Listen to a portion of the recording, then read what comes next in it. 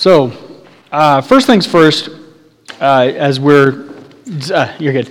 As we're just starting to get to know each other, I've been here for, like 2.5 weeks or something like that. One thing you hopefully will know or notice about me, my preaching and style as a pastor, is that I will basically never get political.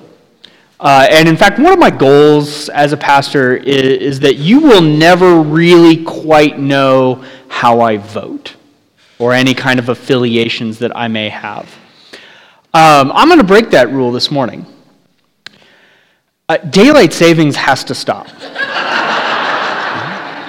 Amen. So I am announcing my candidacy for president, and that is my platform. I will promptly resign. So now that we have, and it sounds like we're kind of all on the same page for that. So Jesus has, he has an interaction with the Pharisees. If you notice, that was not negative. Somebody is trying to kill him, of course. And then Jesus has some things to say about Jerusalem. It's kind of a strange passage. But as usual, to get like a better picture of what Jesus is really saying and doing, we need to go back just a little bit. Really back to John the Baptist. As we talked about last week, I think, things are a little blurry for me right now, John the Baptist was like one of the great prophets. He hits the scene, and his goal was to prepare Israel, the people of God, for the fact that God is finally doing what he promised he would do. Somebody is coming, and he's going to change everything. And so to prepare, his message is essentially, you are the people of God, act like it. Not that you have to earn your status as members of God's covenant, but there are certain things that God expects of you, and you have not done. So he has them dunk and immerse themselves in the Jordan River, kind of reenacting Israel's deep past. Now, John had plenty of other things to say. We just don't know what a lot of them were. Except he apparently did criticize Herod Antipas. Herod Antipas was one of the sons of Herod the Great. He was not quite king. He was something called a tetrarch. You don't need to know what that is. But he was kind of in charge of like the region of the Galilee, like up north of Judea or Jerusalem, and kind of off to the east. And one of his goals, he was very power hungry, because that's what that's just how Herods are. He was very power hungry, and he desperately wanted the title that his father had, which was technically King of the Jews. And that would put his power and influence down also to Judea and Jerusalem as well. Now, at some point along the way, Herod Antipas decided to run off with his brother's wife. Again, because you think your family is a problem? Guess what? The Herods are way worse. And when he runs off with his brother's wife, John the Baptist is very critical of it. He's like, hey, essentially, you want to be the king of the Jews. That's not kosher. I mean, almost literally, that's not kosher. You don't do that. And so to silence any opposition, Herod locks him up. And through some political manipulations, eventually his hand is forced and he has to execute Jesus. Now, by that point, Jesus is becoming very popular in the regions where Herod Antipas is in charge. And that makes him a little uncomfortable. It's like there's a scene or a passage where he's like, this sounds like John the Baptist, but who is he? Is this Elijah? Like, did John the Baptist come back from the dead? What is going on? But he's interested in Jesus. As Jesus starts going around and his message spreads, it's not just like healing and feeding the hungry and mending the broken. Kind of like the Bill and Ted's be excellent to each other. That's not just what Jesus is about. Jesus is also saying that there's a new kingdom coming. The kingdom of God isn't just sort of a reality up in the skies, but it's actually coming down here on earth. Like, you want to know what it looks like if God were really in charge. Well, I am acting that out. Now, if you are a king who's paranoid and power hungry, like all the Herods were, you'll start to see the political ramifications pretty fast. And so, that brings us finally to our text for today. Some Pharisees come to Jesus and they say, hey, get out of here. Herod wants to kill you. Now, that's a little odd, maybe, for some of you, because that means that the Pharisees are actually trying to help Jesus. We're used to thinking of Pharisees purely as the enemies of Jesus. Now, we don't have time to go into why that might be, but if I may make a shameless plug, we're going to talk about stuff like that a lot this morning in the pastor's Bible study, 9:45, across the way. Get donuts, get all sugared up, and your mind will be blown, I promise you. But suffice it to say that it actually makes a lot of sense. That these Pharisees would say, hey, he's going to kill you, get out of here. Now, in order for Jesus to get out of there, he has to go south toward Jerusalem.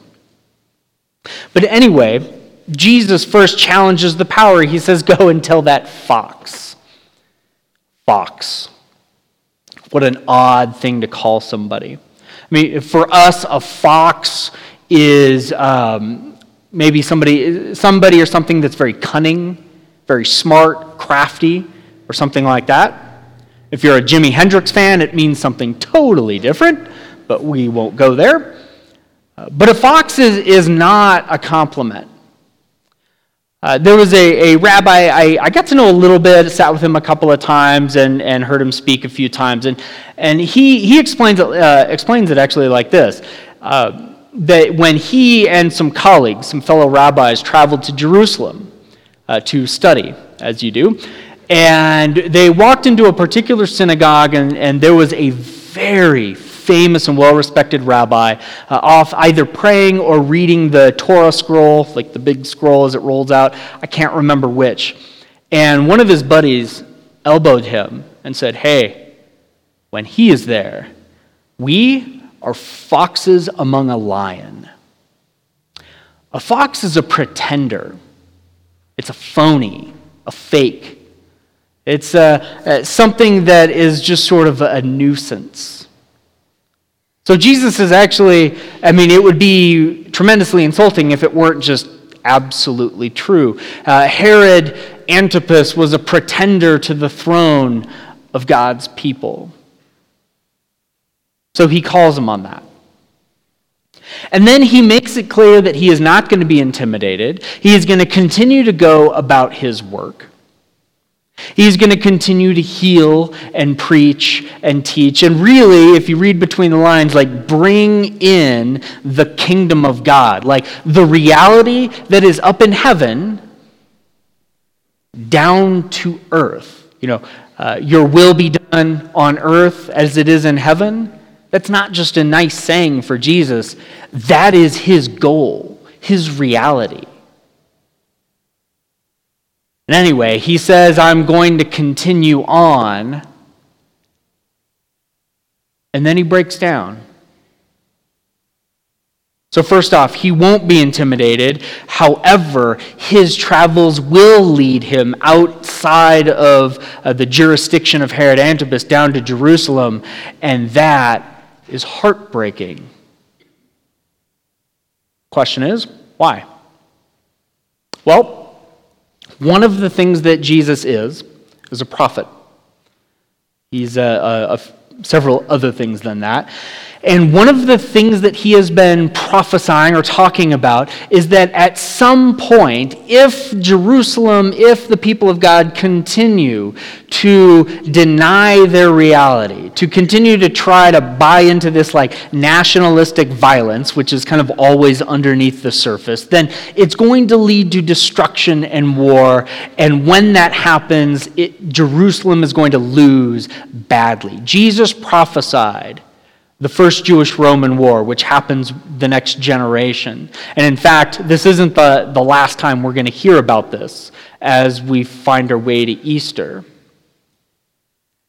And so his heart breaks for his people. He says he wants to be like a hen gathering her chicks or her brood to protect them. And this is actually apparently a known phenomenon. I mean, I'm a California boy.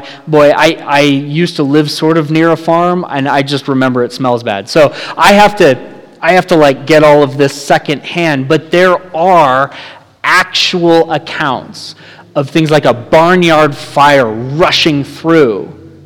And amongst the charred remains, you find like the sad charred remains of a hen.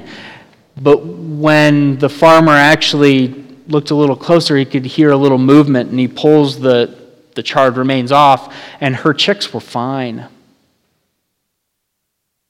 This is actually a very motherly, self-giving, self-sacrificing image that Jesus applies to himself. But he also, as prophet, knows that the path that Jerusalem is going to take is going to lead them to destruction. Which kind of maybe, or maybe should, I can't talk this morning, it's daylight savings, whatever. Might give us pause to think. Somebody that you love dearly, but you can't change them, obviously. And you kind of see them going down the wrong path. What do you do? Well, one of the things that Jesus did is he just lamented, recognized the reality of it, the sorrow of it. And then Jesus continues and he says, "But you will not see me until you say, 'Blessed is he who comes in the name of the Lord,'" which they will, at least his disciples will. In not too long. So we have kind of an odd situation here. Jesus knows how it's going to go. He knows that his people, the people of God, some of the people that he is sent to save, to be honest, are going to reject him, and that's going to cost him everything. And yet at the same time, he does it anyway. How do you do when somebody that you need to serve or work with or love or you care about rejects you in a very personal way? Do you have a tendency to write them off? I do. What if moving forward in that relationship required a whole bunch of sacrifice on your part, knowing that they are going to figuratively spit in your face? Where do you get the fortitude to keep moving forward? How do you do that? For Jesus, he is so captured by the vocation that God gave him and by the Spirit of God that drives him that he continues forward. Now, one other thought, and this will be kind of like my point. 15 minutes in, I get to my point, which is pretty good for me. Jesus going to Jerusalem, knowing that he is going to be killed by all the good he could have done, all the healing, all the teaching, all the freedom he could have brought, because wherever Jesus goes, he brings freedom. Think about all the lives he could have touched, and yet instead, he goes and dies. What a waste. Except, Jesus, driven by the Spirit, knows something that the rest of the people don't. In Jesus, for the first time in human history, death will not get the last word. He will endure literal hell on that cross. He will confront all the evil that even lives within you. It will spell spend itself on him. He will go to his grave, and that should have been it. It should have been a waste, and yet death did not get the last word. And his death march to Jerusalem actually becomes a march to triumph and victory. And then if in Jesus death didn't have the last word, that means that for those of us who follow him, as Paul would say, we are baptized into his death, raised in new life, that death doesn't actually get the last word for us. And if death doesn't get the last word over us, then we are people of the resurrection. We're actually people of redemption, of restoration, of second chances and eighth chances and 70th chances. Which means, as people of God in Jesus, nothing gets the last word except for Jesus. And that last word is resurrection. So your sickness, your illness, it doesn't get the last word. Even if it kills you, it doesn't get the last word. Your divorce doesn't get the last word. God restores all things. He restores people. He restores their hearts, even in new normals and new realities. Losing your job, that doesn't get the last word. Boy, I know about that.